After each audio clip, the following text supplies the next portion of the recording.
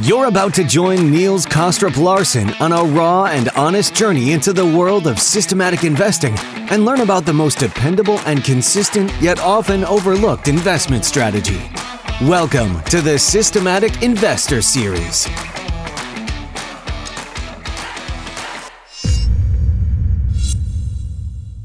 Welcome back to this week's edition of the Systematic Investor Series with Mark Rzepczynski and I, Niels Kostrup Larsen, where each week we take the pulse of the global markets through the lens of a rules-based investor. For those of you who are regular listeners, this podcast is all about voicing our differences on the one topic that brings us together, namely systematic investing, using the often overlooked but very robust strategy of trend following. We hope that today's episode will trigger your curiosity to learn more by diving into the back catalog and listen to the past episodes that you may have missed, like last week's episode with Andrew Beer, where we took a swing at answering some of the obstacles we often hear investors are struggling with when it comes to making an allocation to managed futures. And I hope we were able to provide some narrative that may help compel a few more investors to include managed futures in their portfolio. So if you missed that episode, I hope you go back and listen to that once you're done listening to Mark and I today. I also would encourage you to listen to the Wednesday episode, where this week we spoke with Rory Johnston, who is an oil specialist, which allowed us to really drill into some of the less talked about aspects of the current energy situation. And so again, I would encourage you to go and check out Rory's episode. And of course, let's not forget that you really should listen to the extra episodes Alan and I are producing and putting out on Mondays and Fridays, where we are very fortunate to be speaking to the largest and most successful CTA firms in the world, which I think is essentially the first time ever where they have been kind of rounded up together more or less at the same time for in-depth conversation covering a wide range of topics that are all relevant to the firms themselves, but also to the industry as a whole. And we've got a lot more to come in this series. Mark, it is great to be back with you. It's certainly been a few weeks because it was early December when we last spoke. We're speaking at the end of another Fed-driven week, I think is fair to say. But most importantly, how have you been doing since we last spoke? I've been doing pretty good, but I think I'm going to have to take some extra walks today to listen to all these podcasts that you've been piling up. You get some interesting guests. So, but it seems like it's been a long time since the last time we talked. Yeah, it has been, and so much is changing in the world at the moment, so it's hard to keep up. But yes, absolutely, I can only recommend you to listen to some of our colleagues in the recent episodes. It's quite mind-blowing, really, how generous they are with their insights and their time. Now, we have a great lineup. Actually, some really good questions came in that we're going to try and tackle. Some of them have been with me for a little while, but sometimes I need to wait for the right guest to come on, or co-host to come on. So we'll be dealing with some of those today.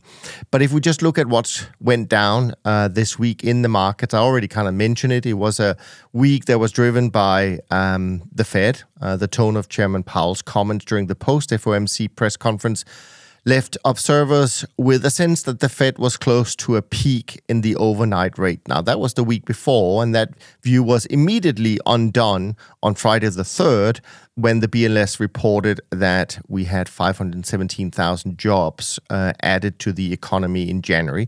Certainly not the outcome expected of an economy on the brink of recession. Now, to counter Powell's comments, Fed speakers this week resounded their hawkishness. And it seemed to have worked, as we saw the 2-year note rising 40 basis points from last week's low in yield. The 30-year yield also rose by about half of the 2-year move. The overnight versus 30-year spread remains inverted and is closing the week at about minus 80 basis points. And this is relevant because an inverted yield curve has a negative cost of carry for levered investors. And the risk is, of course, that investors will want to avoid this expense at some point and exit the trade, causing long rates to rise further. Effectively, it's the inverse of a short squeeze. That realization may have played the role in a somewhat disastrous 30-year auction on Thursday. Treasury notes and bonds trade on what's called a when-issued basis for a number of days prior to being auctioned. The practice is useful because it gives investors a strong idea of what the yield level is going to be of the new issue. But Thursday's 30-year auction had a 3.2 basis points tail, and that was really a not great outcome, let's put it that way. And it equates to about half a point repricing on the bonds bought just before the auction. While this was a data light week, there was one indicator that struck out. GDP now jumped 2.15% from 0.67% last week. Now, GDP Now is a real-time series calculated by the Federal Reserve of Atlanta that forecasts the annualized GDP growth for the economy. And while we're only about half through the quarter, the Fed will likely view that uptick as another indication that overnight interest rates is still not restrictive enough. Also released this week were the University of Michigan Consumer Sentiment Index. While the various measures of activity and sentiment remain weak, the inflation expectation reading rose to 4.2% from 3.9% last month. That's troubling in that it should be going lower at this stage of a tightening cycle. Finally, on Tuesday, the BLS will release the January CPI report, while the year-over-year inflation is expected to ease somewhat to about 6.2% from 6.5% reported last month. The forecast for month-over-month inflation is an unexpectedly high 0.5%. So again, another challenge for the Fed, or at least for those who hope that the Fed will come with a pivot soon. Let me bring it back to you, Mark. What's caught your attention for the last 7-8 weeks since we last had you on?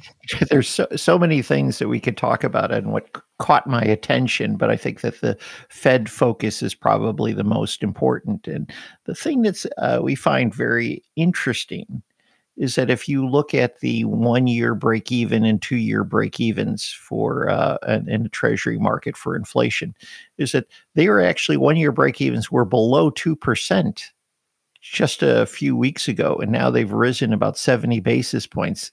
So I think that we're seeing inflation coming down, but you're now seeing inflation break evens actually going up.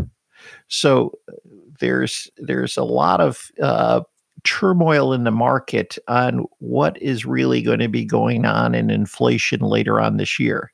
And we're having this massive fight between Fed saying, look, we haven't solved the inflation problem yet.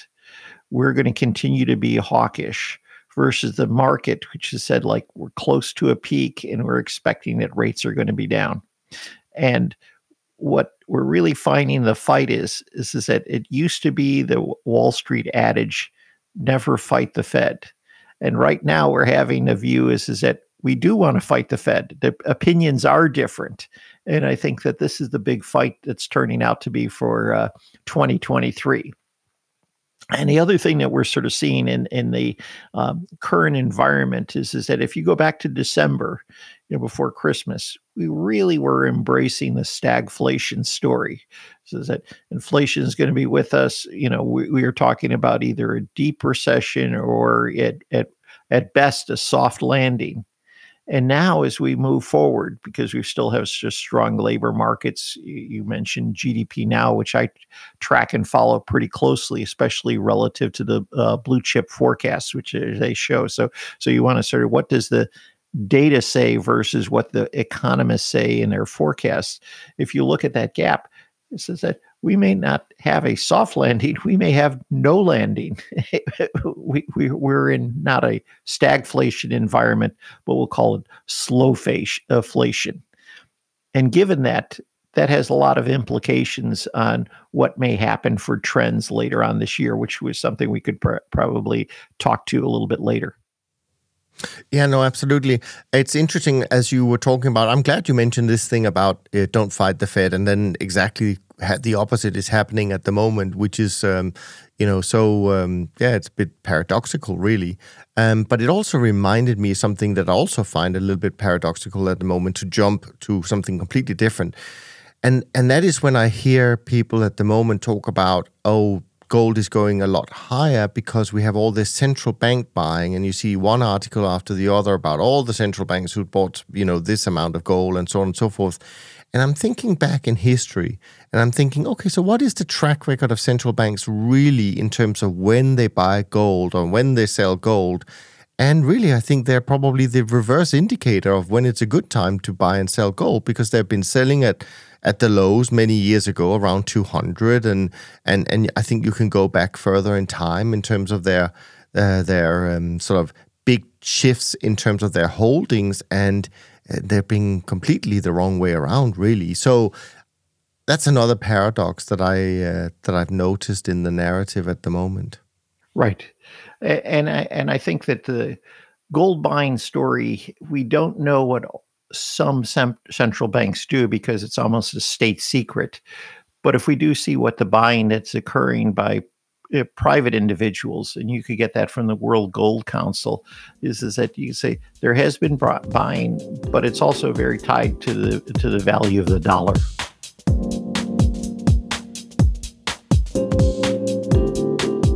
Now, let me just talk a little bit about trend following before we dive into the questions we have, and also some of the topics that you brought along.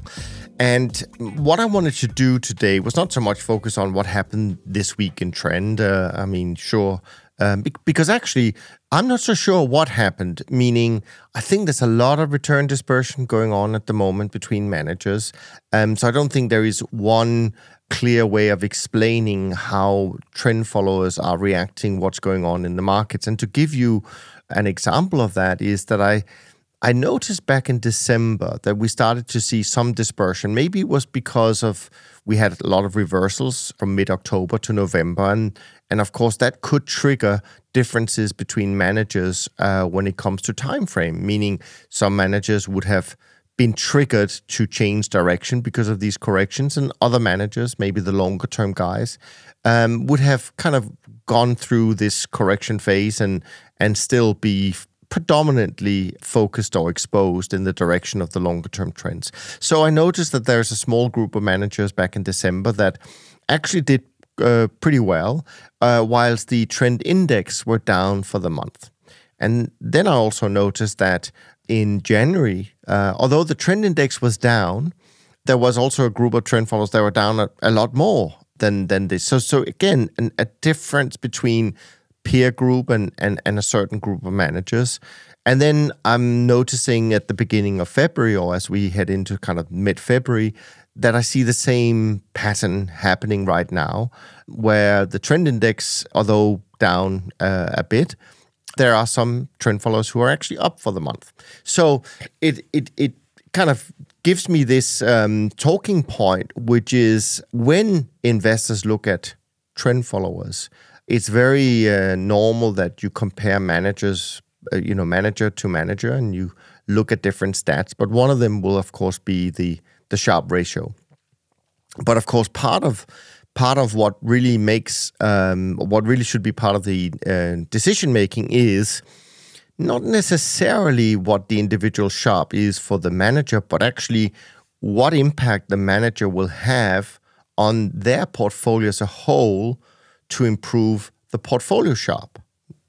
And clearly you could say, well, if you right now are a longer term trend follower who still are short, say fixed income, that's probably going to be more valuable than managers who are shorter term in nature and might at the moment have flipped long fixed income. I'm just using this as an example because it's fairly easy to think about.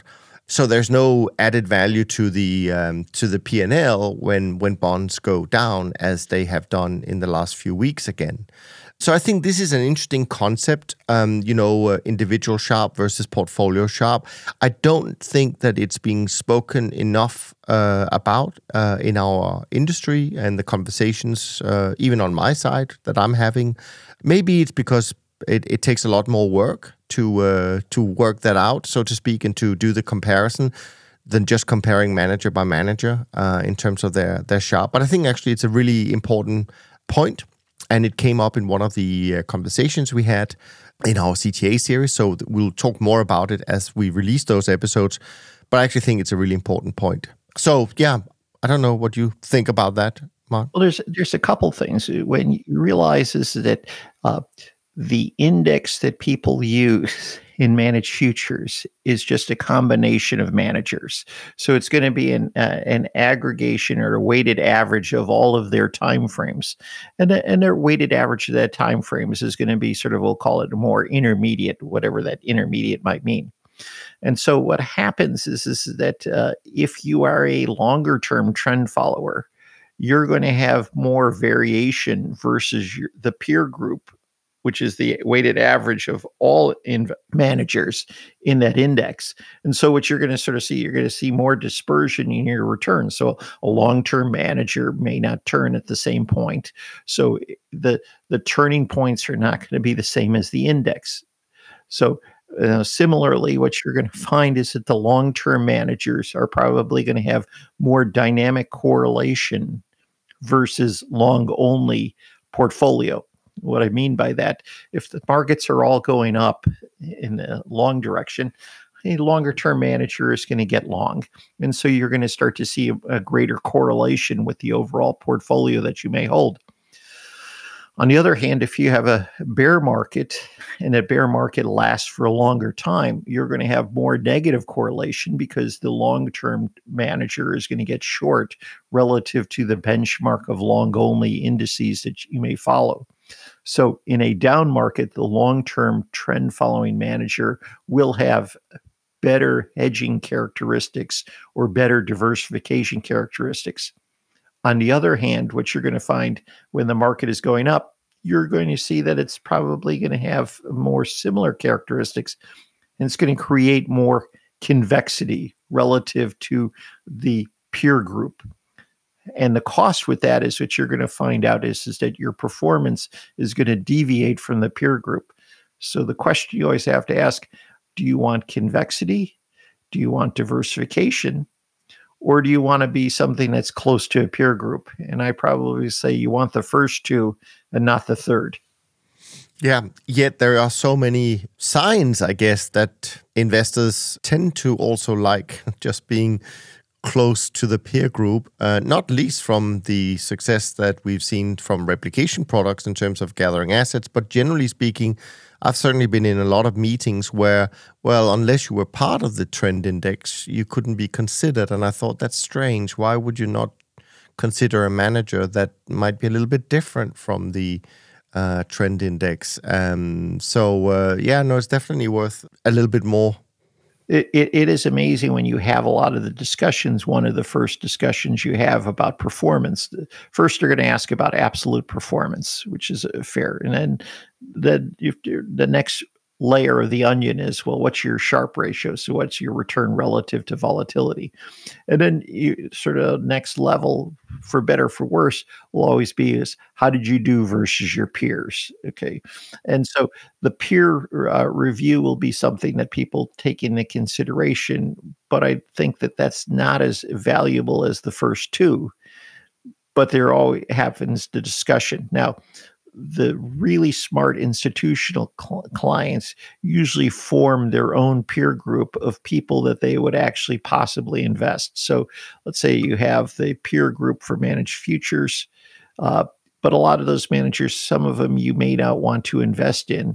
The really smart institutional investors will have a sub-peer group that they'll compare you against and say, this is the ones that I'm actually could potentially invest with.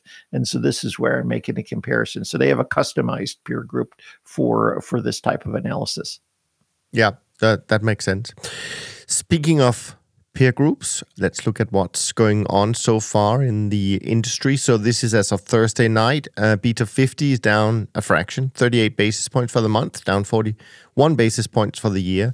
SocGen CTA index down 30 basis points for the month, down 1.1% for the year. And the trend index is down 47 basis points for the month, down 1.84% for the year. And the short-term traders index is actually up 12 basis points in February so far, and it's completely flat for the year. And of course, we still have on the traditional side, we still have a good start for equities, MSCI World and S&P 500, both up about 6.5% to 7%. And the World Government Bond Index, after a good month in January, it's now taking a breather. It's down 74 basis points so far in February.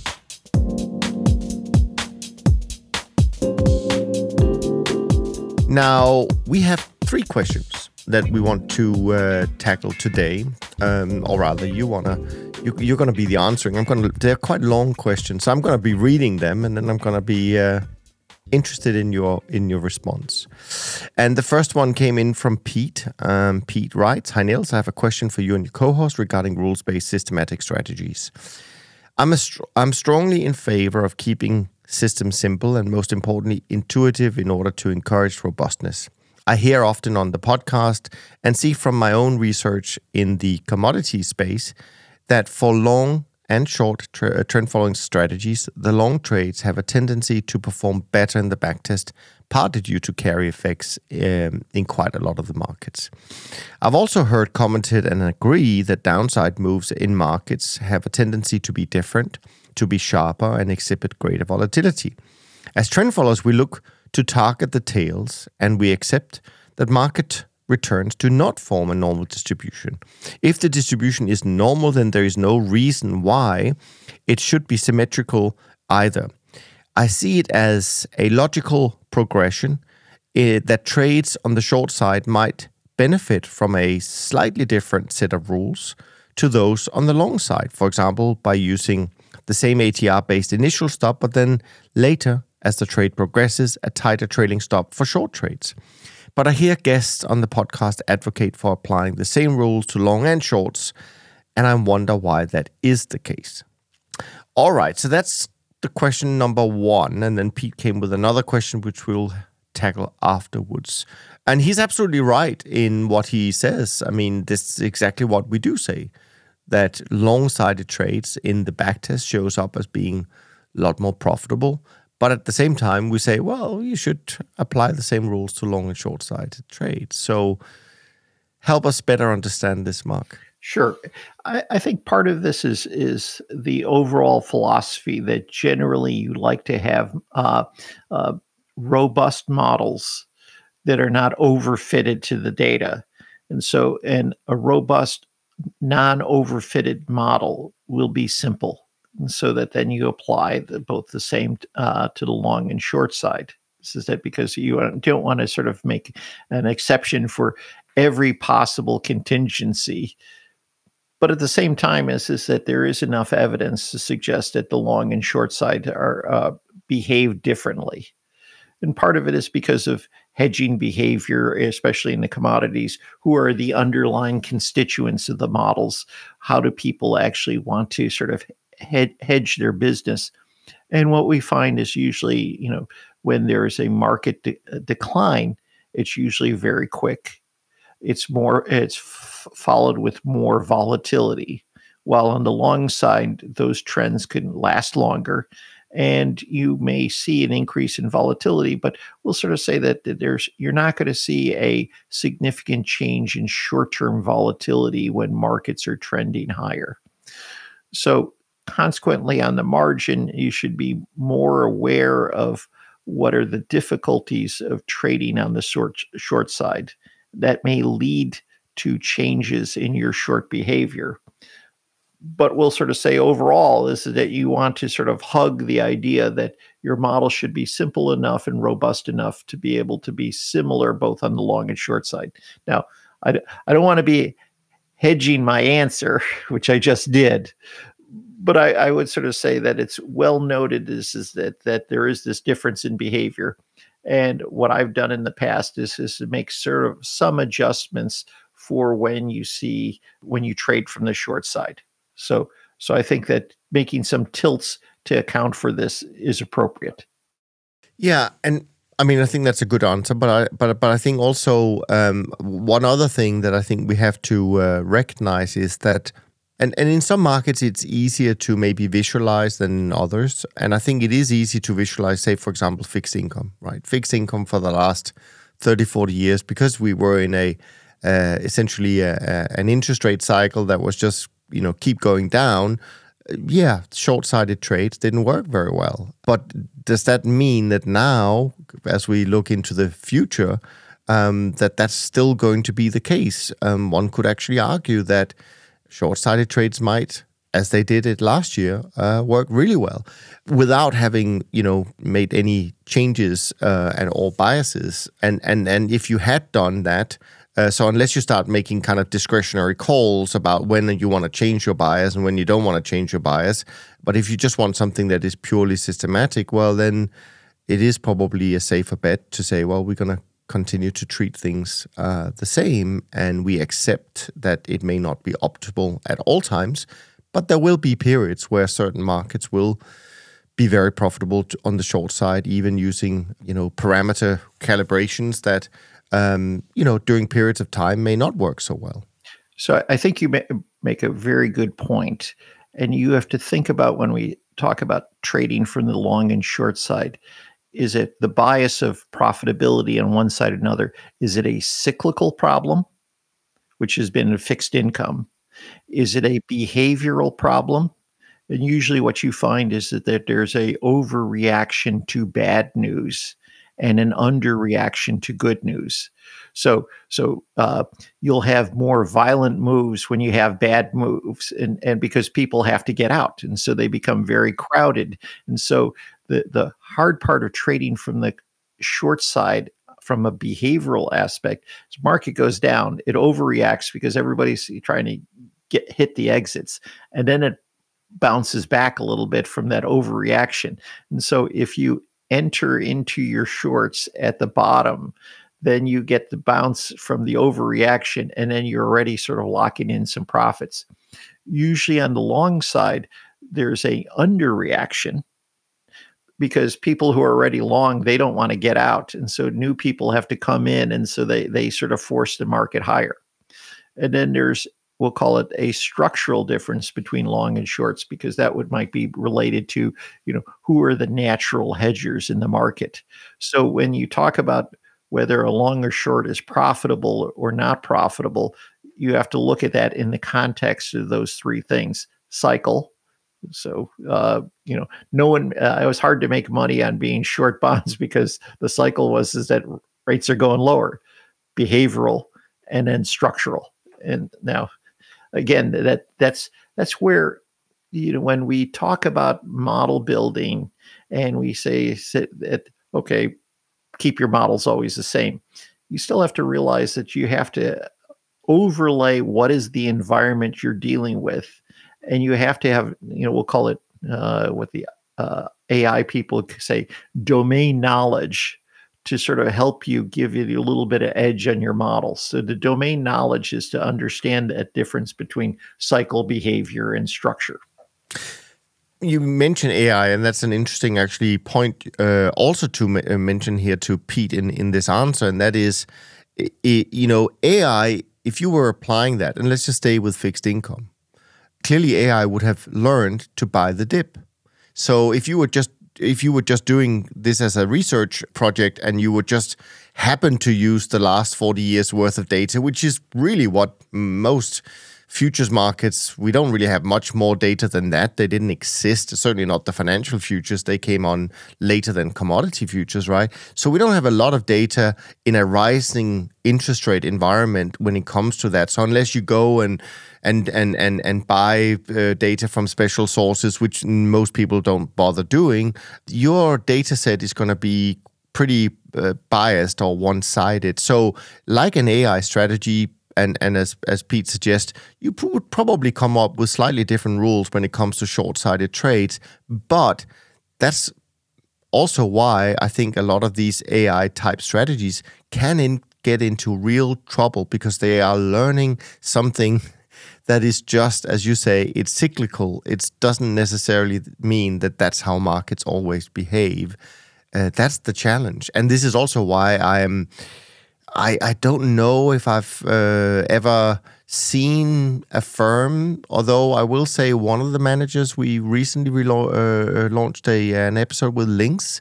They did say that they had some success with AI or machine learning, but they also said that they were cautious in terms of, quote unquote, how much they allow it to learn. So it's not completely unsupervised, right?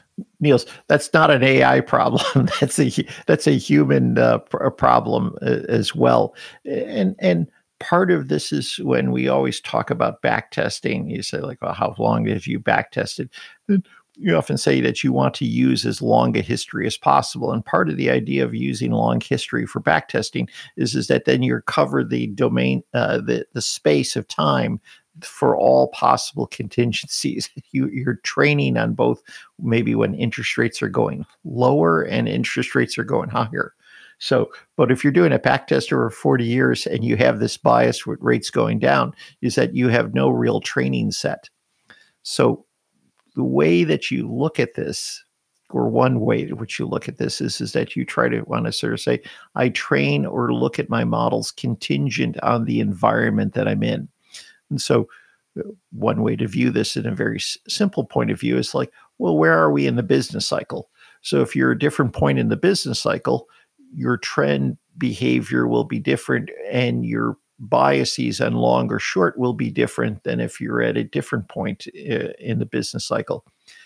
Now, what happens is that because we know that recessions and bear markets, are often associated with recessions, are very short-lived and generally don't represent most of the time.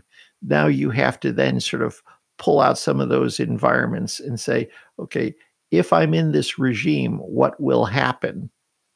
But I know this regime might only occur 20% of the time, and 80% of the time I might be in a different regime. And so there are things that you can do to test models to handle these different environments. But it's not an easy problem, and it's not just saying I look at more data. It's actually trying to understand what happens in different regimes in that data set. Yeah, no, absolutely. And speaking about regimes, I mean, you can broaden it out even further and say, well, we've been in a globalization regime, quote unquote, for the last 70 years, and now that may be changing. So how much data do we really have to work with in a world that might be deglobalizing? I mean, I don't want to get into it, but I'm just saying there are so many challenges with these things, and that's why, in a sense, I actually like keeping it simple and not making it too clever, because I think there is truth to the fact that it may not be the best at all times, but it's probably the more robust way of doing it. But let's leave it for that now, because Pete had a follow-up question. And he writes, when adding a new trading strategy or market to your portfolio, if the system is signaling a current position, either long or short, what do you think is a better practice, to enter the position right away or to wait for the first new trade entry, which might be months away or years away, but would ensure the entry and stop on the first trade are more consistent with the backtest? How do you handle these things when you do your... Right. So I think that it also depends on exactly what type of trend follower you are, or what type of trader you are in general. This is that. So think of it this way: is if you have a very long horizon, okay, then your entry point isn't that important, because that might represent a small fraction of what the total return that you're expected over the horizon that you're looking at. So on the other hand, if you're a very shorter term trader, is that entry point might represent, or the impact of an entry point or exit point might have a significant portion of your total return. So that you want to be more sensitive to entry and exit, the shorter expected horizon that you have. So short-term trader has to be very cognizant of where they get in, because if, let's say, I'm looking at a 1 or 2 day horizon, is if I give up a couple ticks, that could be the difference between a profitable and unprofitable. If my trade is going to last for 3 to 4 months, is that you'd say like, well, if I feel like there should be long, I should just get long, because my entry point isn't going to be that significant relative to what I expect over the life of the trade. So part of it is what your expected horizon is. But generally, I find is that you want to enter trades as quickly as possible. You want to just sort of say, if you get a signal, be able to execute. but at the same time is that if you see that there's there's ways in which you could be able to sort of either VWAP it or look at other mechanisms to be able to sort of say like, well, I'm not going to harm myself if I see that there's something that's going to impede me from getting my trade done effectively. The most important part is that because if you're a trend follower, you're always a liquidity taker as opposed to a liquidity provider. So markets are going up, and if you want to get long, okay, well then you're taking liquidity. So liquidity considerations are really important when you put your trade on, and so you should try to get in as quickly as possible, cognizant of the fact that that of liquidity considerations. Yeah, and maybe just point you, Pete, to a conversation I had with Rich not long ago, and he's explained this a couple of times in terms of how he reruns an overall kind of recalibration of his trading program as a whole, and there will be new models introduced once a year, and some models being taken away, and then how he handles the actual position change, which I'm pretty sure he will just let the positions stay on from the old systems until they mature or stopped out, or however we put it, and then put on new positions from the new system. But you can go and check that out. We appreciate your questions, and we're going to jump on to a question that came in from Callum. Callum is referring to one of the CTA episodes we're currently doing over in the TTU series, episode 127 with Ryan O'Grady from Row Asset Management. And he has a question. He says, Ryan said something that I don't understand and would appreciate if you could explain the point to us listeners. He said trend following is not really long volatility, but rather what trend followers are is they are long, low frequency vol and short, high frequency vol. Love the show. Thanks for great content, Callum. So, Mark, are you able, I know this is not your words, your explanation, but are you able to shed some light on what Ryan means by this? Right. I think first, Ryan's a smart guy, and he's got a great firm. And he's not smart because I agree with him, but that always helps. So the way I view this is that I think of this as, and I've used similar terminology, but I just like to say that a trend follower is long volatility and short volatility. And what do I mean by long volatility? Okay. What you want to say is that over time, as you move through time, is that you want to have a lot of dispersion in prices. And it shows up when you look at the longer term volatility of a market. And so, because we know that through time is that prices will spread by the square root of time. Right. So I want long volatility because I want markets to move to one tail or another from that distribution. That's how I make money. If a market was very tight and at very low volatility, my return potential is very small. So I love long volatility. The problem comes in is that what happens with short volatility, and you could call that the vol of vol, okay, or just what happens if there's a spike in volatility. Well, in that case, let's look at what a trend follower does. Is that usually he'll put on a position. He'll have the ability to switch that position if there's a change in signal, or he'll put on a stop at the same time to minimize his risk. Okay. And when you put a stop on that, what you're actually doing is creating an option. And in particular, it's a knockout option. So I have a position. If the market goes down by X%, it hits my stop, I lose the position. So that would be as if my option is knocked out. Instead of paying that premium to a market maker in the options market, I'm sort of self-insure. I'll pay, I'll just sort of say that's the premium, or the difference between the price and the stop is the amount of money that I'll risk. So instead of paying it out as premium, I pay it to myself, or the cost is what the investors will pay for my system. And so in this case, if let's say that there's a spike in short-term volatility, or the market sort of moves against me initially, I hit by my stop. I could maybe have in the long run, the trend could be actually positive, but because I hit my stop, I lose my position. So that's in the sense is that I'm long volatility and I'm short volatility. So how do you solve that? Is that one is that you have to have your stops maybe initially much lower uh, than what you might anticipate if you were just looking at a one standard deviation event, because you say, I don't want to lose that position. So I'll take more risk if it's an adverse move. And so, or you have to sort of accept that that this is the cost of doing business, that I might have a strong long-term trend, but because my signal gets reversed because of short-term volatility, I might lose that exposure. Very good. All right. I hope that was helpful for you, Colm. And yes, certainly encourage people to go and listen to the full episode with Row Asset Management there, but also to all the other episodes in that series, because there are really some golden nuggets, and you find out that there are differences, even though we all look similar in many ways, because we're quote unquote trend followers for the most part. But you certainly find there are some nuances to how we approach the concept of trend following. Now, the next question is a long one.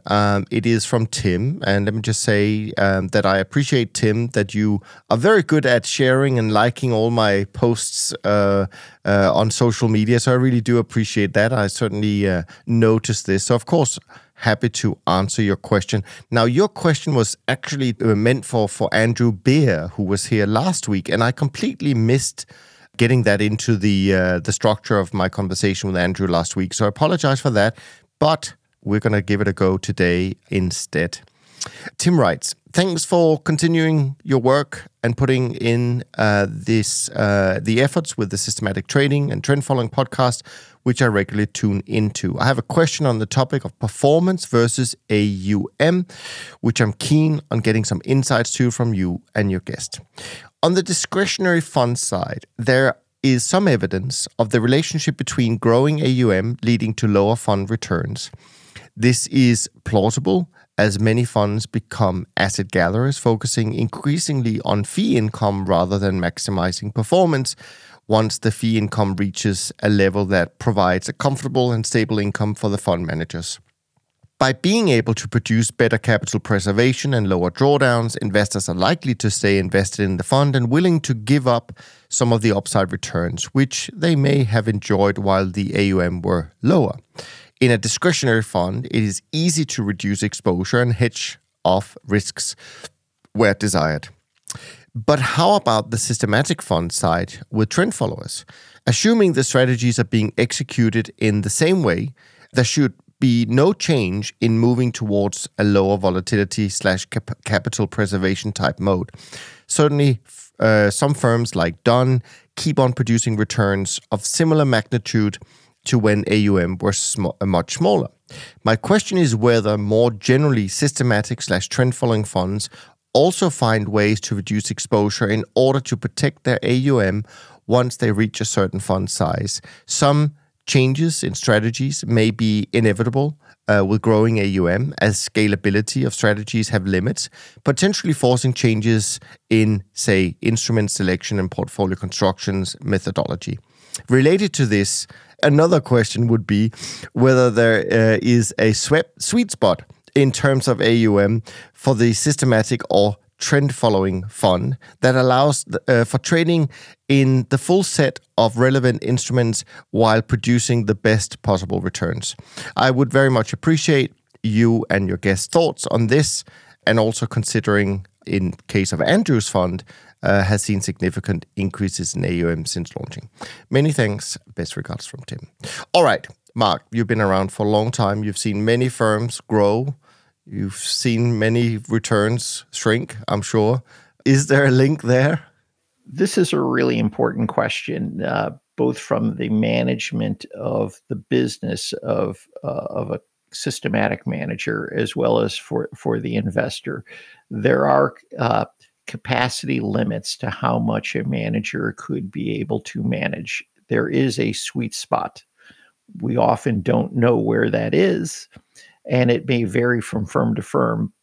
but it does exist. So let's talk about this on a number of different levels. Is that one?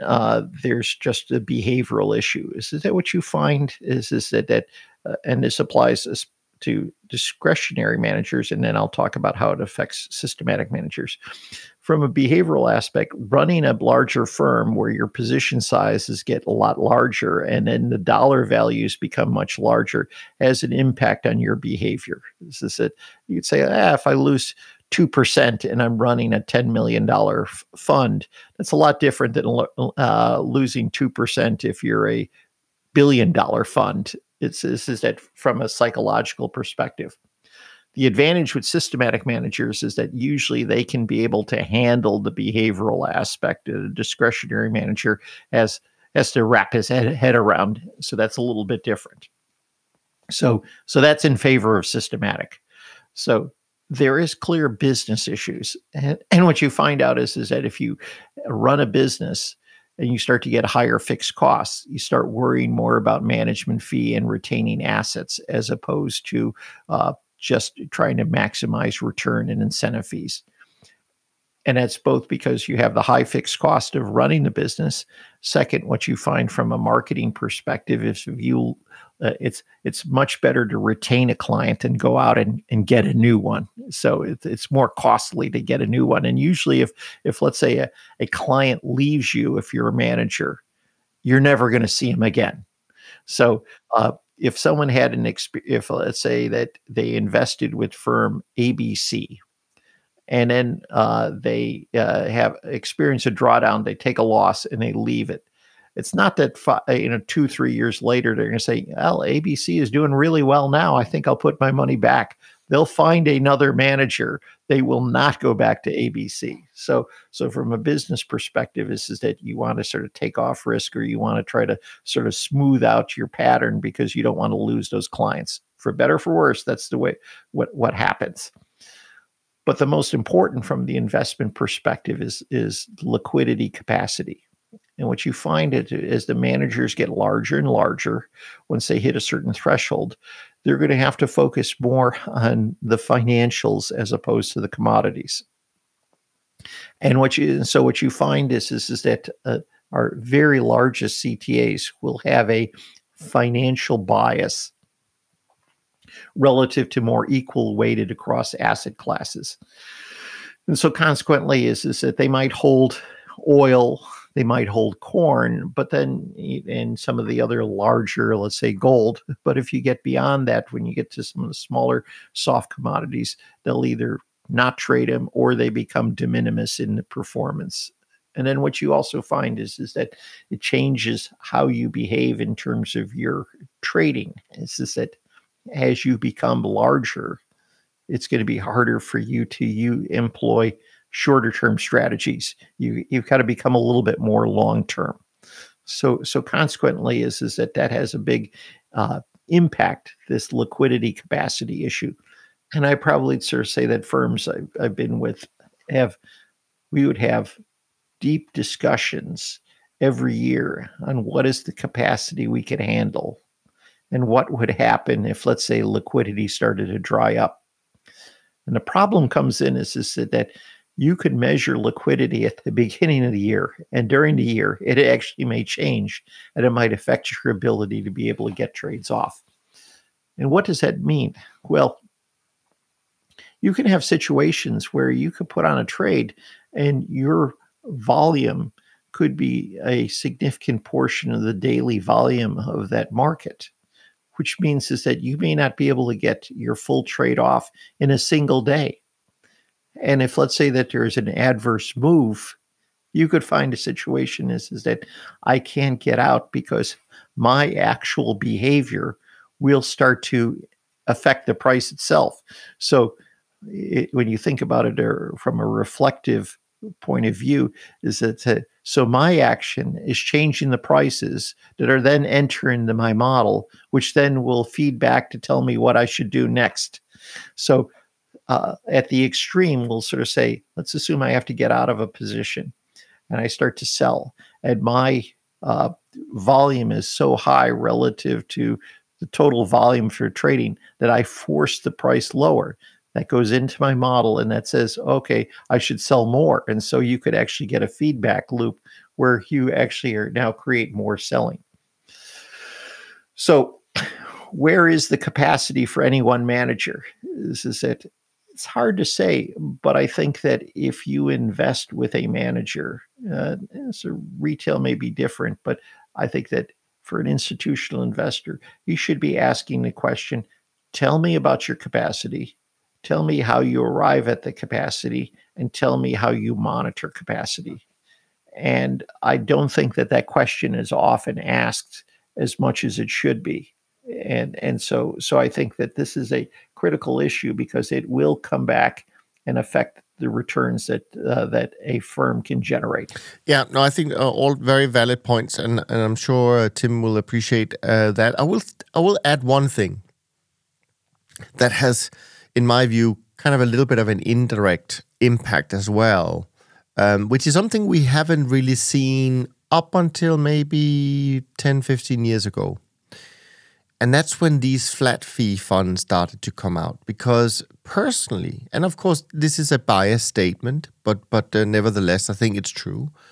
I think there's a difference the way you think about research when you are mostly paid from incentive fees or performance fees, or mostly paid from fixed management fees, where it doesn't really matter whether you made 6% or 10%, you get the same fee. This is also why I have a little bit of I'm more skeptical, let's put it that way, about these replicator strategies, etc., etc. And I am skeptical. Luckily, most firms, they have both, right? They're not necessarily one or the other, but a lot of firms have both, so you can choose. But I do like the idea that there is a link between how well the programs are performing and how well the manager is doing. If there's no link between the two, I would be a little bit concerned about that. Now, this is a really interesting problem because in some sense, this is that let's take the extreme of a very large manager and a very small manager. So a very small manager is that, a lot of investors will say, well, you're a small manager, I'm an early investor, I want a discount. Okay. So and the small manager might say, well, yeah, I guess if I want to raise the assets, I'm going to have to give the discount. But in reality is that you're sowing the seeds of your own destruction. Because if, let's say that he gives you the discount, but then he doesn't have enough money to run the firm, then that's going to affect your ability to, his ability to generate returns and for you to actually receive a return on your investment. So in some sense, small firms is that you almost sort of say, well, I should expect that you should return more, but I shouldn't want to have a discount because I want to make sure that you actually have all the tools available to generate the returns that you need. On the other hand, let's say you look at a very large firm. It's this, they say like, well, I want them to be incented to be able to generate the most return possible. So I could sort of say like, I don't want to pay you a management fee. I want to pay more of an incentive fee because I want you to be more aligned with me and have more of, we'll say money at risk. We'll say you've covered your fixed cost, or you should have covered your fixed cost.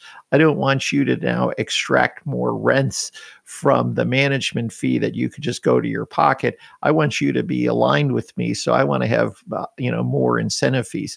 So depending on the size, which should affect how you should negotiate or what the fee structure should be.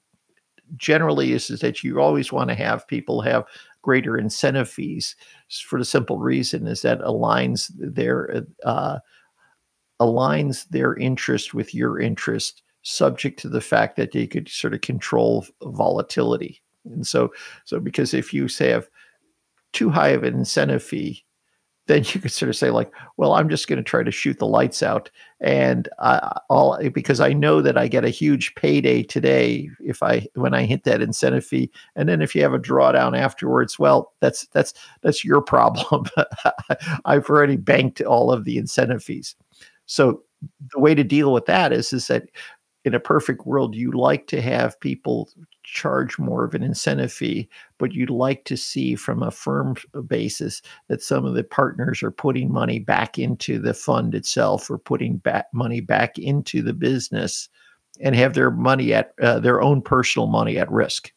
Yeah, no, I think actually, and I think that is a question that is definitely should be asked when people do due diligence. A very simple question, that is, how much does the senior people at the company, including the owners, have invested in the strategy of their own, net liquid worth or however you define it? I think that's a super important question, because that obviously at the end of the day tells you how much real skin in the game they have, and so on and so forth. But let's leave that topic for now, because we do want to just hit on some of the topics that you brought along as well.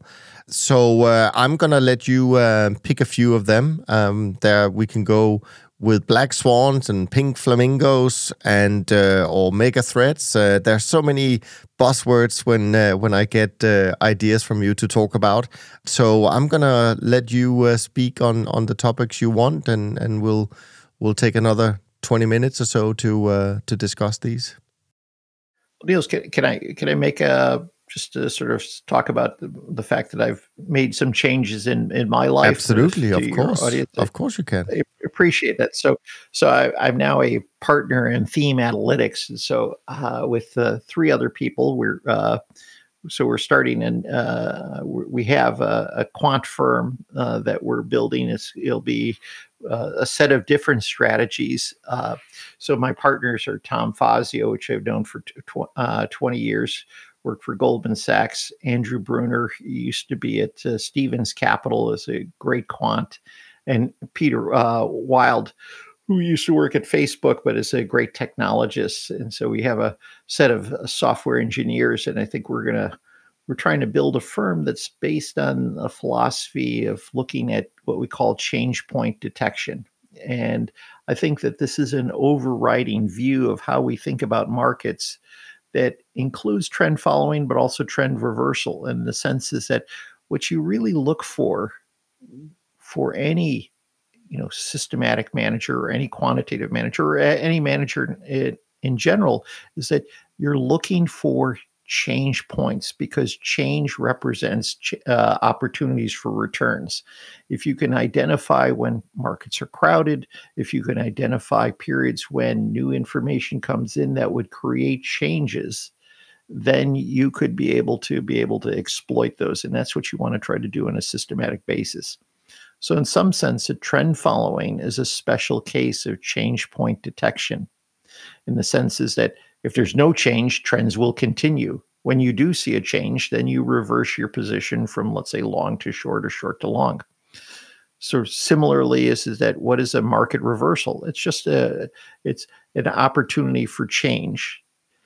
And what you try to do is you look for those chances where the likelihood that prices will reverse, and you try to exploit that. And that's what change point detection is all about. So Can I ask you a question about that? You use the word change point detection, but am I right in saying that you what you're referring to is kind of turning points in markets? I mean, is it the same or?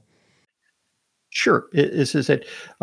Change point detection has a statistical meaning, and so ways of looking at detecting changes in a time series or any type of series of data.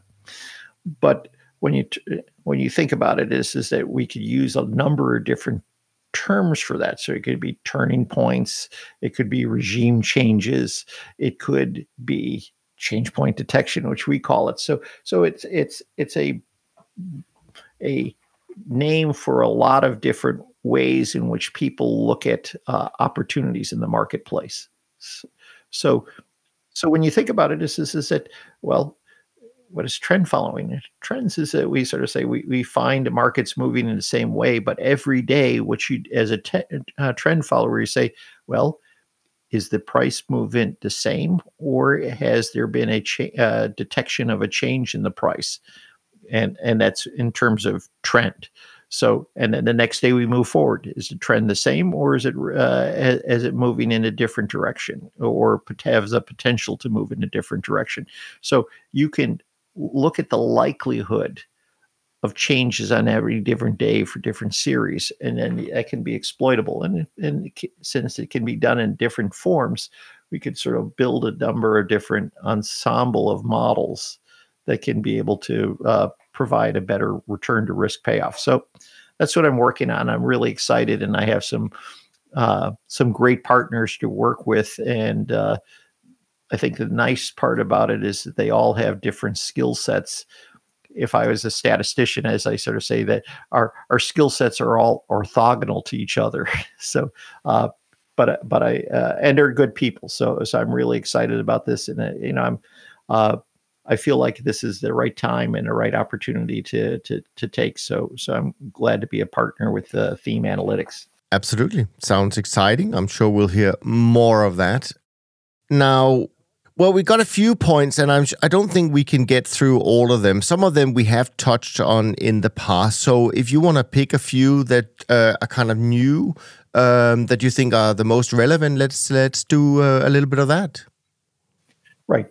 The key is when we talk about now in February 2023, I think that while we've already started the year and we've already had a great January in terms of equity markets, but I think we always say, like, what's always looking forward? And the way I seem to look forward is that I try to say, like, how do we can characterize this time of year? This is what should we expect? And I think that you see in the talk around the markets that there's a lot of terms that have been thrown around. And so they talked that now we're under mega threats. So I think the word of the year for 2022, or at least I like this as the year of the word, is we're in polycrisis.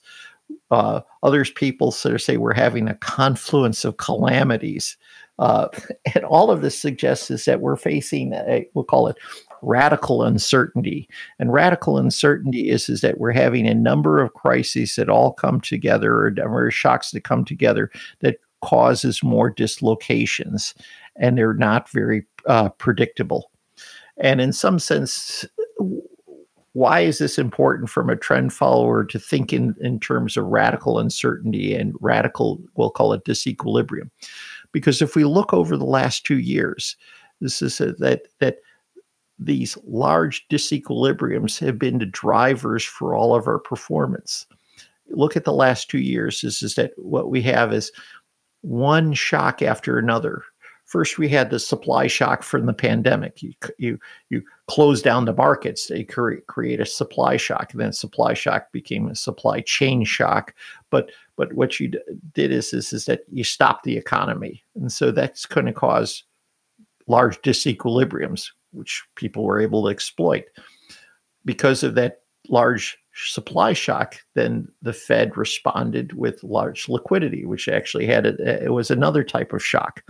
Then we opened the markets up, and we had a demand shock because you had pent-up demand. A lot of people had excess savings, especially in the United States. So now what did they have to do with their savings? They had to go out and buy, or they wanted to spend. And so we had a demand shock. And we had an oil price shock. We had a geopolitical shock. And so what we've seen is that if you look at the series of shocks that all caused disequilibrium, those caused price trends, which is what we exploited. Now, there has been some new memes about inflation that the general view is that inflation is always and everywhere a monetary phenomena, which is the old Milton Friedman.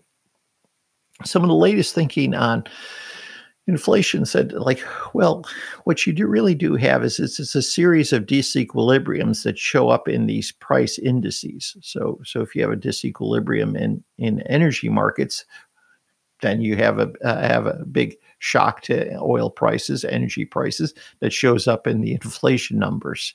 If you have a shock to housing, that affects housing and rent prices, so it shows up in inflation. Now we have a reversal of those shocks. Now we're seeing a decline in inflation in some countries. So from the point of view of the trend follower, you say is that if we're in an environment where we have more radical uncertainty, where we have more potential for disequilibrium shocks, this is going to be good for us. And this is what we're sort of looking for.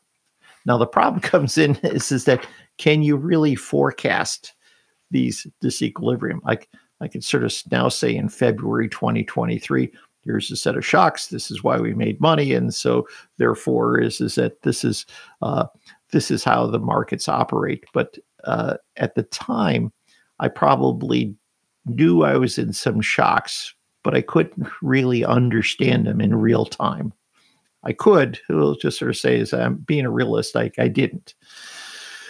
And so this is reason why we have to sort of follow the price action, because sometimes when I'm in a shock or I'm in one of these periods of radical uncertainty, I can't figure it out in real time myself, or it is not immediately apparent. And so the price action will tell me that this disequilibrium is actually occurring.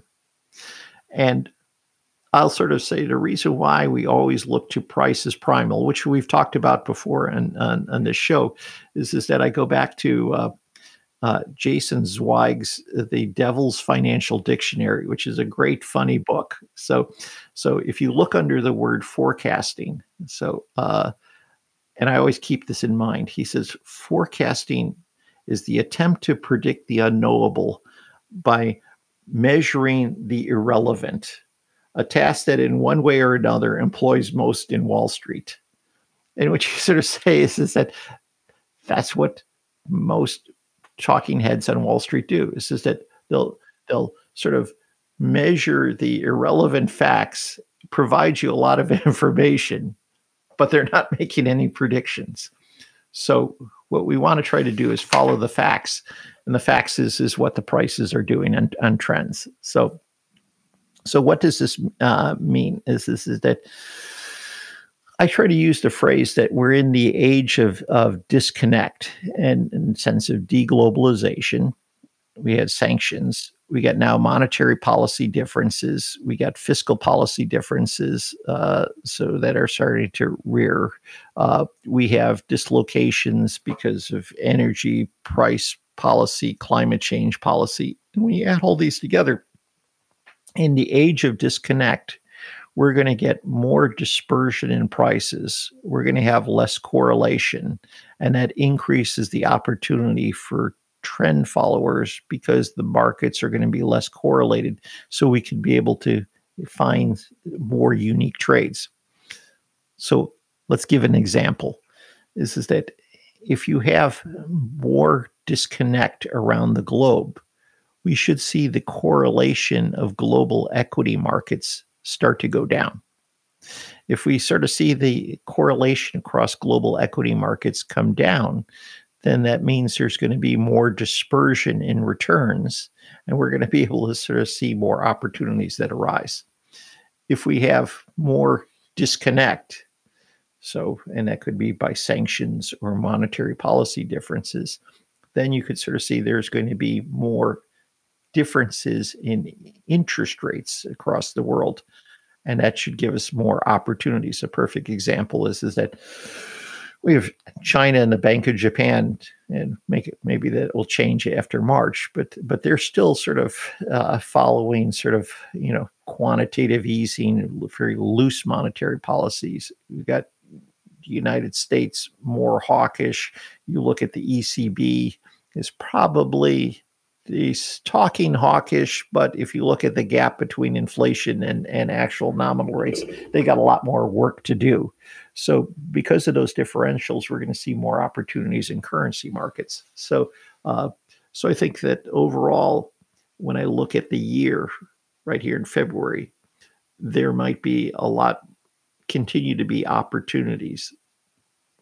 That being said, is that the big overhang is what I call the slowflation environment versus a stagflation environment. So in a slowflation environment, let's say labor markets continue in the US to be still fairly strong. That means is that growth will continue. albeit you look at some of the other real numbers are not as strong as what we'd like, but we may not go into a recession in 2023. Similarly, is that the Fed may continue to be hawkish, but they may raise rates to a certain level and then keep them stable at that higher level. If that's the case, is that we could see a pattern that rates are going to not fall in the second half of the year, but they're just going to sort of stay at the current level, or plus or minus 50 to 75 basis points. So the big challenge for trend following is that if we have a slowflation environment, stable monetary policy, no recession, that we may not get the disequilibriums that we'd like to see or have seen for the last 2 years. So overall, I'd sort of say that the year for trend following and the year for global macro is going to be based on the level of disequilibrium that we see in the coming 10 months. So we need some of the confluence of calamities. We need a polycrisis, which people have been talking about. We need those to actually appear to create disequilibriums to offer us opportunities. Yeah, I mean, I appreciate all of that, and I mean, of course, there's a lot of things that we can already see that gives us a lot of cause for. Or a lot of ground for thinking, well, this is a pretty uncertain environment. But of course, we always have to add all the things we don't know. And like with most crises, we never forecast them because they come out of nowhere. And I'm sure in the next 10 months that you look at here, there's going to be things that we can't even imagine right now, whatever that might be. There was one point before I wrap things up, Mark, that I was a little bit interested in one of your many good headlines. So I wondered where you were planning to go with that, and maybe you can do it briefly. And that's the Moneyball 20 years later. What was your thinking on Moneyball 20 years later? I saw this and so someone brought this up that it's the 20th anniversary since Moneyball was first produced. And and they were asking the question, does this book, stand the test of time? And I really think it does. And so, I've got it on my shelf. I thumbed through it, over the Christmas holidays, and I know that on TV they had Moneyball, the movie on, which I think is a great movie. Is it? So now I wish that if let's say they ever did a movie on my life, if I would want to have Brad Pitt be me, but I don't know if that's ever going to occur. But it's a wishful thinking. But what really talked about is that what is the power of disruption? And if you look at all of Michael Lewis's writings, it's always about talking about disruptors and how they find an inefficiency in some market and they try to exploit that. So when you think about Liar's Poker, it was about the mortgage market in Wall Street. If you look at the Blind Side, is about football players and left tackle. Flash Boys, it's about electronic trading. The Big Short, it's about the financial crisis. He's always, his best books are about people who are disruptors. But in specific Liar's Poker, I think it really just sort of says is that what's the value of opinion versus facts and quantitative analysis? And it ultimately is that I was going to say, you mean Moneyball now. You're talking about Moneyball, not Liar's Poker. Yes. Yeah. Yes. And Moneyball in particular, it's always about facts trumping opinion, and that using the data to direct you where you have. Let the data speak for itself and let the data give you direction is still a sound judgment that 20 years later makes Moneyball still relevant. Yeah, no, I couldn't agree more. And I really don't think that a lot of people who come across the movie or the book realizes kind of the connection it has to our industry. But that's fascinating, and that's for another day. Of course, you bring up all these books that he's written about people who are disrupting. And of course, it has come to light that one of the books he was working on up until recently, he may still be, is of course about SBF and the FTX debacle, which I will be very interested in finding out where he got to before that blew up. You could certainly call that a disruption, but not necessarily in the way we normally talk about disruption. So that'll be another interesting book for him to hopefully finish. And when you think about early quant investing, which was mostly focused on trend followers and CTAs, is that they really were disruptors. This is that you look about Dunn, John Henry, a lot of the early trend followers, and a lot of even today is that they have still been quantitative investing disruptors. And now what we probably say 20 years ago, CTAs, well, when you look at the Managed Funds Association, it used to be the Managed Futures Association. Didn't really, it was thought to be outside the hedge fund universe. And now we really think about or embrace trend following quantitative investing as sort of a core part of the hedge fund world. So in some sense, a lot of those early trend followers were the same type of disruptors. And obviously is that people like John Henry were very much influenced by Moneyball. And I could sort of say that, that's clearly is that thinking and anyone who knows John Henry knows that he was just a baseball data fanatic. So he really loved the numbers. He loved that aspect of baseball. And so he embraced that in how he viewed even the Red Sox.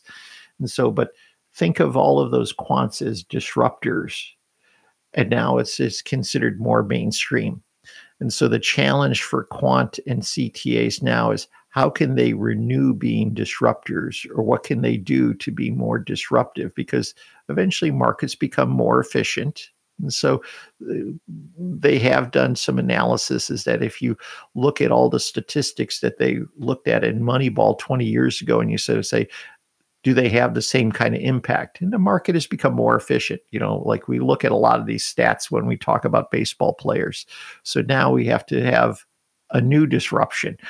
Markets are become efficient. So now we got to think about a new idea to try to get an edge in the marketplace. Yeah. I wonder if they brought along that same approach to things to when they bought Liverpool Football Club. They probably did, but it's just fascinating.